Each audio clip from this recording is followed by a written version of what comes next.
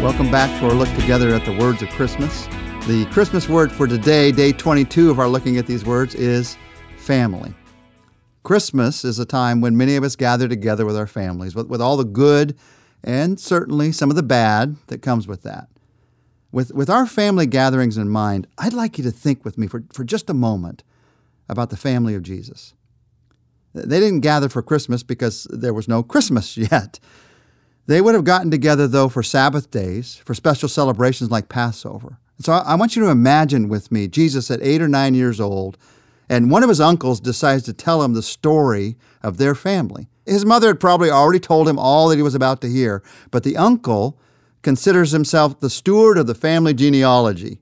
And we can read the genealogy of Jesus through the line of his mother in Luke chapter 1, through the line of his father in Matthew chapter 1. What seems to be a long list of names to us was family history for Jesus. If a conversation like this had happened, the first names to be mentioned would almost certainly be King David and Father Abraham. That's exactly how the family story begins in Matthew 1:1. This is a record of the ancestors of Jesus the Messiah, a descendant of David and of Abraham. Every Jewish family felt unique because they were descended from Abraham, the father of their faith, the one who trusted God's promises to make a nation from his offspring. Jesus' family also had the great distinction of being in the line of King David. So they had a royalty in their heritage regardless of the circumstances of their lives. At a time when the nation of Israel was under Roman occupation, there had to be some interesting conversations in Jesus' family about this promise of David's kingdom and line never ending. All to whom Mary and Joseph had told the message that angels and wise men and shepherds had brought them, they would have known that in this little boy Jesus was to be the fulfillment of these promises. In Matthew 1, we see 4 women mentioned in the family line of Jesus. Now, we should expect that Jesus' family would have also talked with him about these women who were a part of his family genealogy. Although women were not often mentioned in genealogies in Jesus' day, each of these women is mentioned in the history of the Old Testament. One actually has an entire book of the Old Testament named for her. In the stories of these women's lives, we actually find one of the most powerful expressions in all the Bible of how the grace of God works through his plan for our lives. Tamar was the first of these women, the mother of Zerah. You can read about her in the genealogy in Matthew chapter 1, verse 3. This woman whom God used in the family line of Jesus was first married to who was born of a forbidden marriage between Jew and Canaanite. When her husband died and her family refused to allow her to marry a brother as required by the Jewish law, she used lies and seduction instead of a prayer to get an heir. With Tamar, we see that God's grace is greater than our sin. She's in the family line of Jesus. Rahab is the second woman mentioned. She was the ancestor of Boaz, whose story is found in the book of Ruth.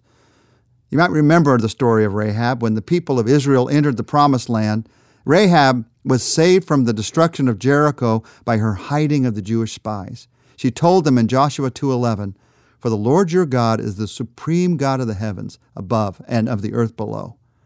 In Jericho, Rahab had worked as a prostitute.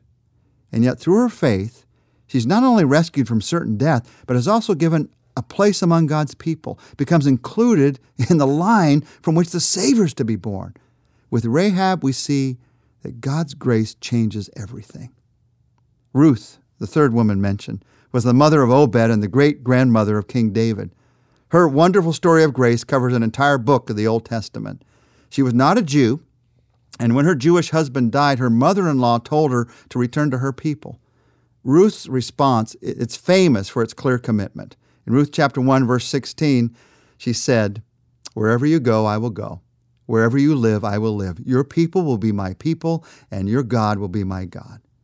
Now, you'll have to read the entire book of Ruth to see how God in his kindness provided Ruth a husband in Boaz and a place in the line of Jesus. With Ruth, we see that God's grace shows us undeserved kindness.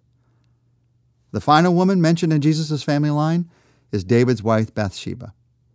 The story of David's sin with Bathsheba and murder of her husband to try to cover that sin, it's well known even to those who've never read a Bible. What's not so well known is that it was through Bathsheba that Solomon was born, who would carry forward the line of David towards Jesus. When Solomon is born, 2 Samuel 12:24 tells us, the Lord loved the child.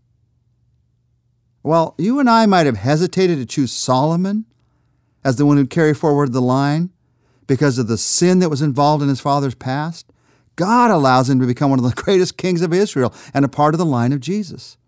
With Bathsheba, we see that God's grace will often surprise you with the depths of God's love. So let's take a few moments just to thank God for his grace. In prayer, just say, Father, I am grateful for the grace you've shown me in Jesus. You've forgiven me.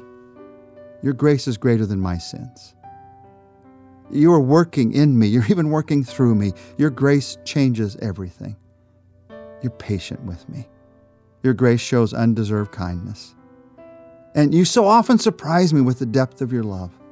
I am grateful for your grace. In Jesus' name, I'm grateful. Amen.